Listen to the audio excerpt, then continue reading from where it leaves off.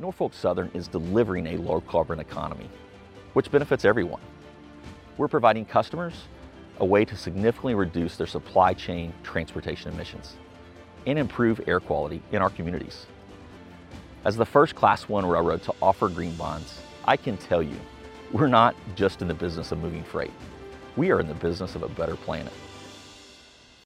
There is over $1 trillion of waste in supply chains today. The net zero carbon emission is something that corporates are taking very seriously.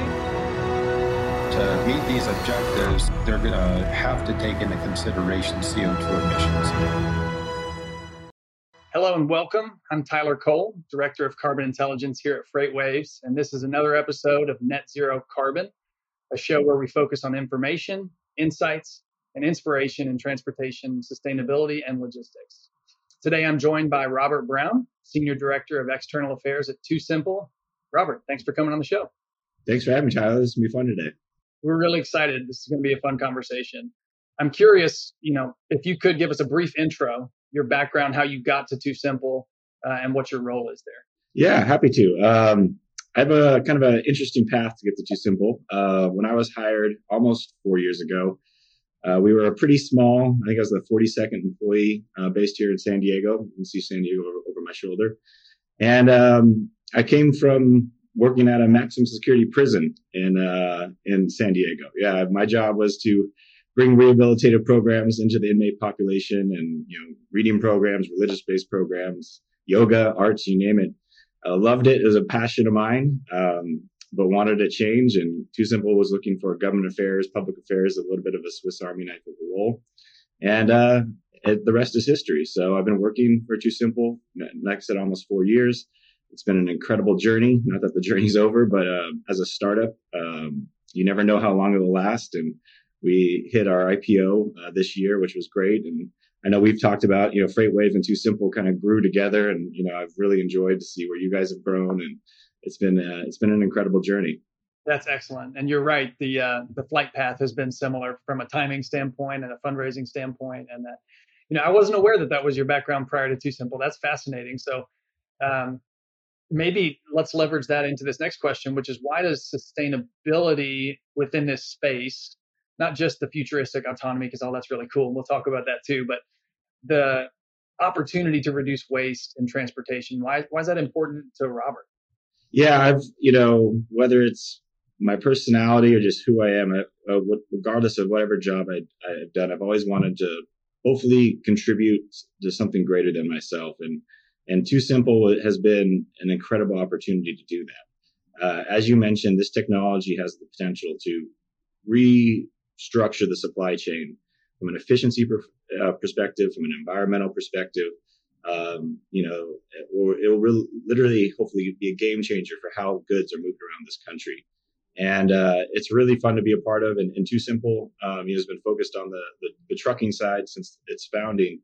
And it's really that, not just for TuSimple, but the whole industry, the AV industry, the trucking and logistics and fleet side of autonomous vehicles has grown exponentially. We were a pretty small little niche part of AVs, and then over the last 2 to 3 years, you've just seen an explosion of investment and growth across the board, kind of for that heavy truck, long haul delivery from an autonomous vehicle perspective.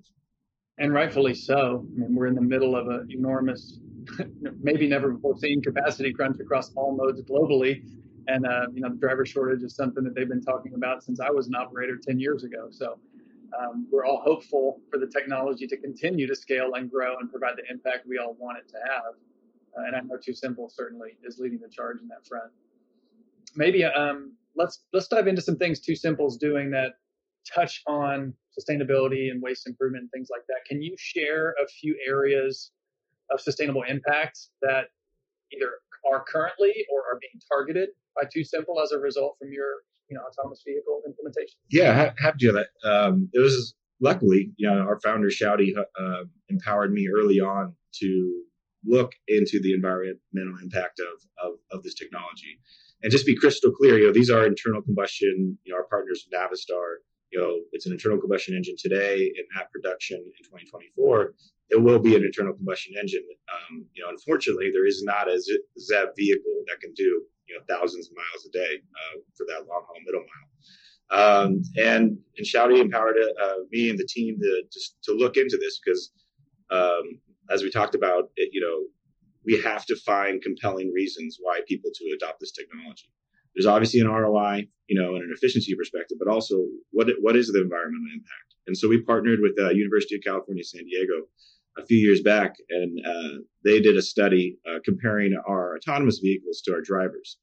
And they came back, and we were hoping, a percentage here, a percentage there, of savings. And for the operators and the fleet owners, you save them a nickel. I mean, when you multiply that across a large fleet, that's a lot of money. And they came back with 10%. And that is just based on the driving behavior. So how our technology works, it's the most safest driver you're going to have out there. But as folks who know, a safe driver is usually an efficient driver. So they're staying off harsh brake, harsh accel. It doesn't corner too fast. It holds the lane like it's on rails. And actually, I steal this talking point to one of the first big fleet operators that got on the truck, and we have this thing called the Chase van that you can basically you're in a Chase vehicle watching the truck as well. And he's like, "You're going to save me millions on tires." And it was very, very early on. We kind of looked at each other like, "Well, why, sir?" And he's like, "Look at your trailer." And then we were looking at it, and you're like, "Okay." And he's like, and there was another truck passing us at the time. Look at that trailer. And the driver was paying attention, but that little fishtailing in that trailer. And he's like, "You're gonna save me millions on tires." And so that's another reasons why we partnered recently with Goodyear to study that, to actually get some empirical data on tractor and on trailer tires to see if that's true. And yeah, it's been an incredible opportunity. I think as the technology matures, right now I like to remind people it's incredibly exciting in what we're doing, but we have 50 trucks. When we start getting to thousands of vehicles in 2024, 2025, and the end of the decade, you're really going to see an impact, not just like we talked about the efficiencies and supply chain, but from an environmental perspective, from a maintenance perspective, from a tire perspective. I think zero emission vehicles are wonderful, but there's things that we can do now in the near future to reduce carbon from the whole trucking infrastructure. 100%. Thank you for sharing those. Those are great insights. And when we focus on the technology opportunities within transportation sustainability, it's kind of three different buckets, I would call it, right? We're talking about what fuel are you using, or how are you getting the energy to the vehicle?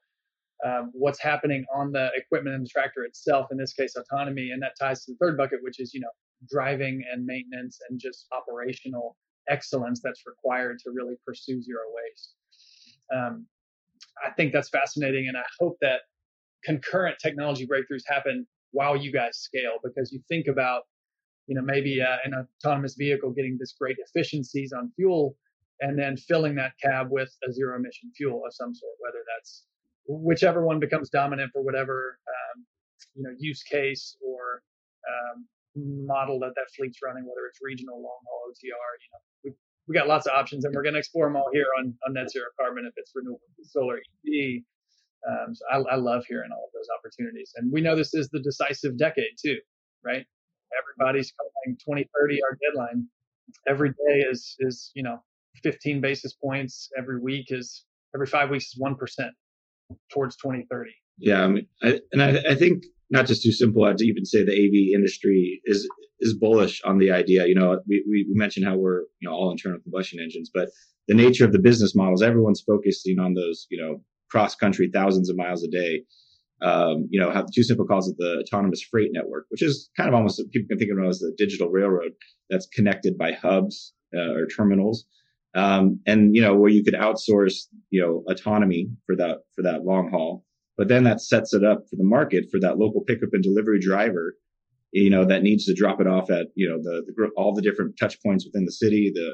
That's a great use case for electric vehicles, so they can vary, and the terminals themselves can those could be you have to obviously work from an infrastructure perspective to make sure you have the the power to charge or those type of vehicles. But yeah, even though that's the AV is not an EV, they can complement each other based on the use cases and the business models, and so we're quite bullish on that as well.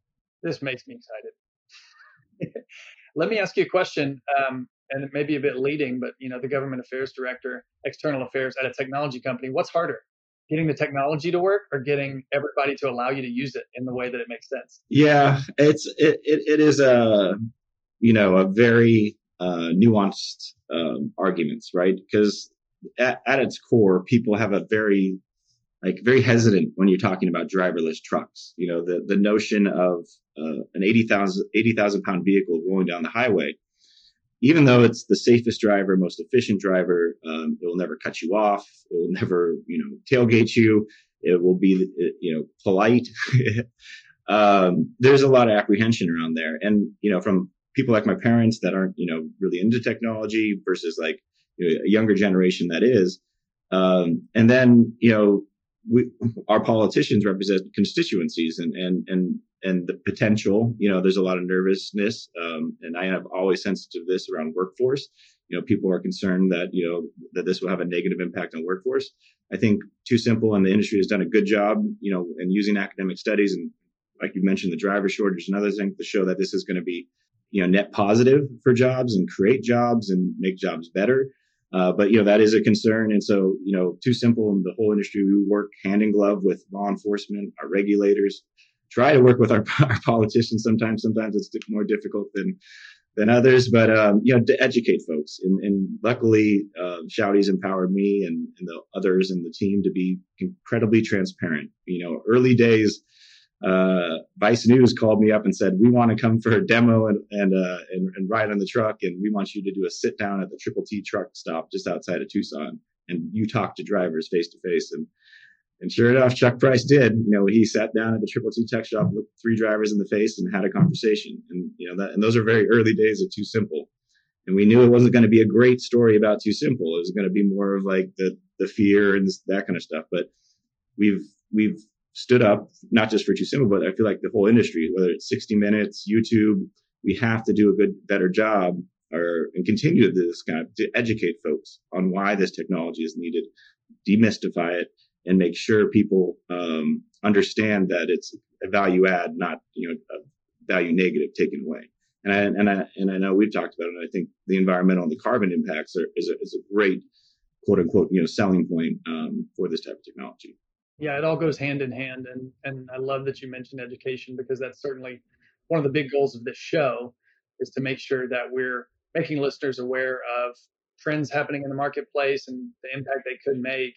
And you make another great point separately to the environmental of just the need to cater to our drivers, right? This is a thankless job and a hard industry to be in. And the solutions that are being proposed by TuSimple and others is really in an effort to improve not only the overall supply chain and reduce waste and optimize everything about it, but to really help the work-life balance and to help drivers get more money running simpler routes, right? I mean, that's kind of the goal. We're not trying to, carve out a niche and put a robot on every seat. There's always going to be a place for the human driver behind the wheel. I always say, a young driver today, in their 20s will retire a driver if he or she chooses to be. But hopefully that lifestyle is healthier.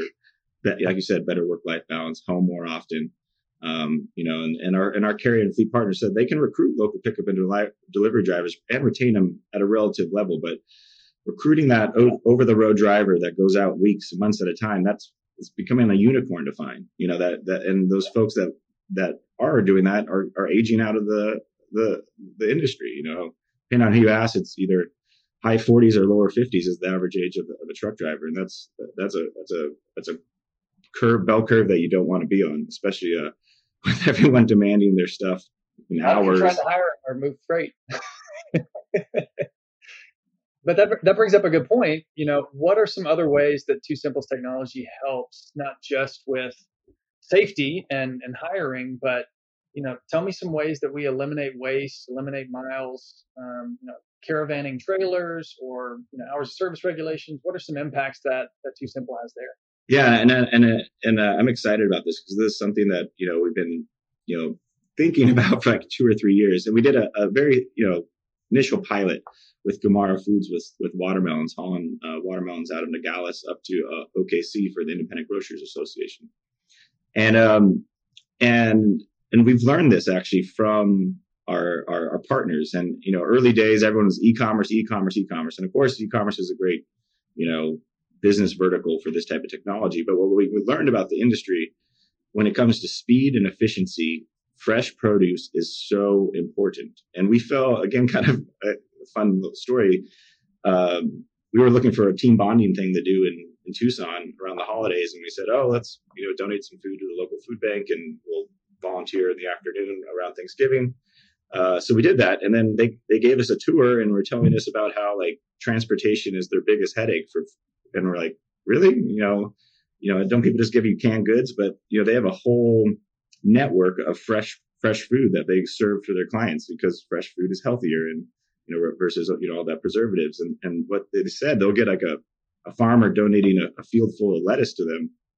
And they do these food balancing things throughout the Feeding America, and they'll send it over to Texas or they'll send it up to New Jersey because they have a lot of lettuce in obviously Arizona. And then they'll balance food. They'll trade and that kind of thing. And they were telling us how transportation is such an issue and headache for them. And we're like, this is interesting. And then we started talking to some of our grocer partners and McLean and some others and some anecdotal fun ones that are saying if you can extend the shelf life of bananas by one day, you can save millions of dollars.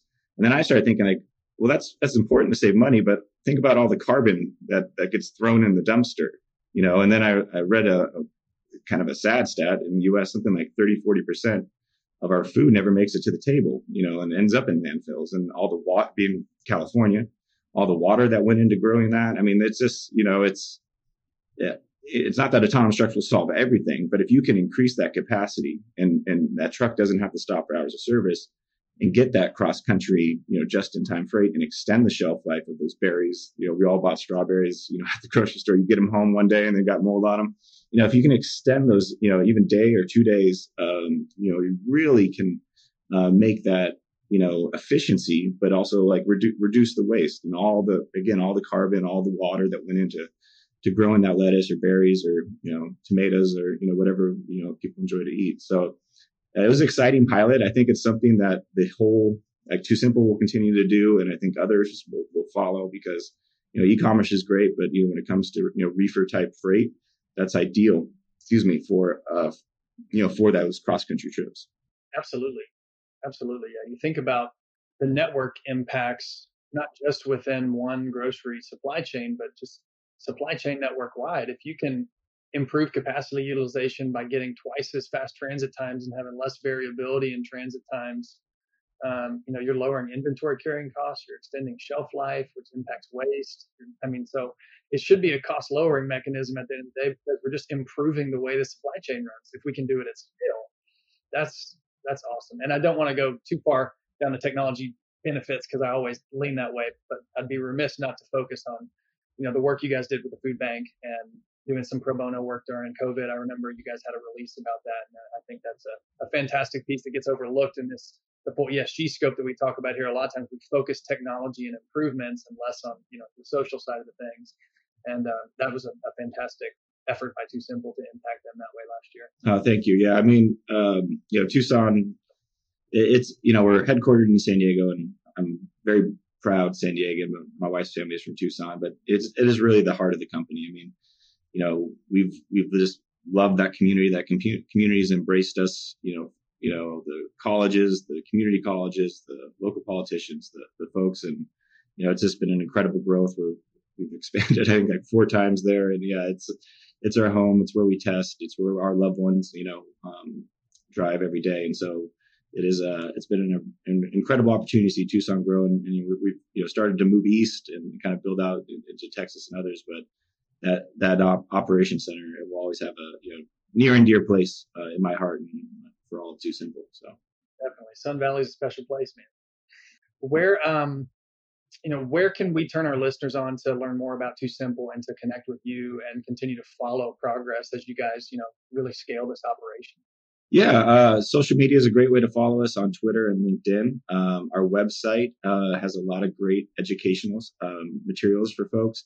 Our YouTube has actually gotten much better. We have all these cool videos to show people how the technology works, what SAE levels are. We try to make it, where you can explain the technology, explain the business models, and explain some of the projects that we've been working on in our partnerships like Navistar and UPS and some others. So if you check us out on YouTube, that's also, if you enjoy just sitting back and watching some videos, our marketing team has done a really good job in putting those together as well. I appreciate your time, Robert. It's always great to talk with you and catch up and learn more what's going on at TuSimple. And I hope the next time we talk, we're a couple links down the chain a little bit further at scaling that digital freight network. It's going to be. All right. Thank you so much. Thanks for having me. Norfolk Southern isn't just in the business of moving freight. They're in the business of a better planet. To learn more about Norfolk Southern's industry-leading sustainability initiatives, go to nscorp.com/betterplanet.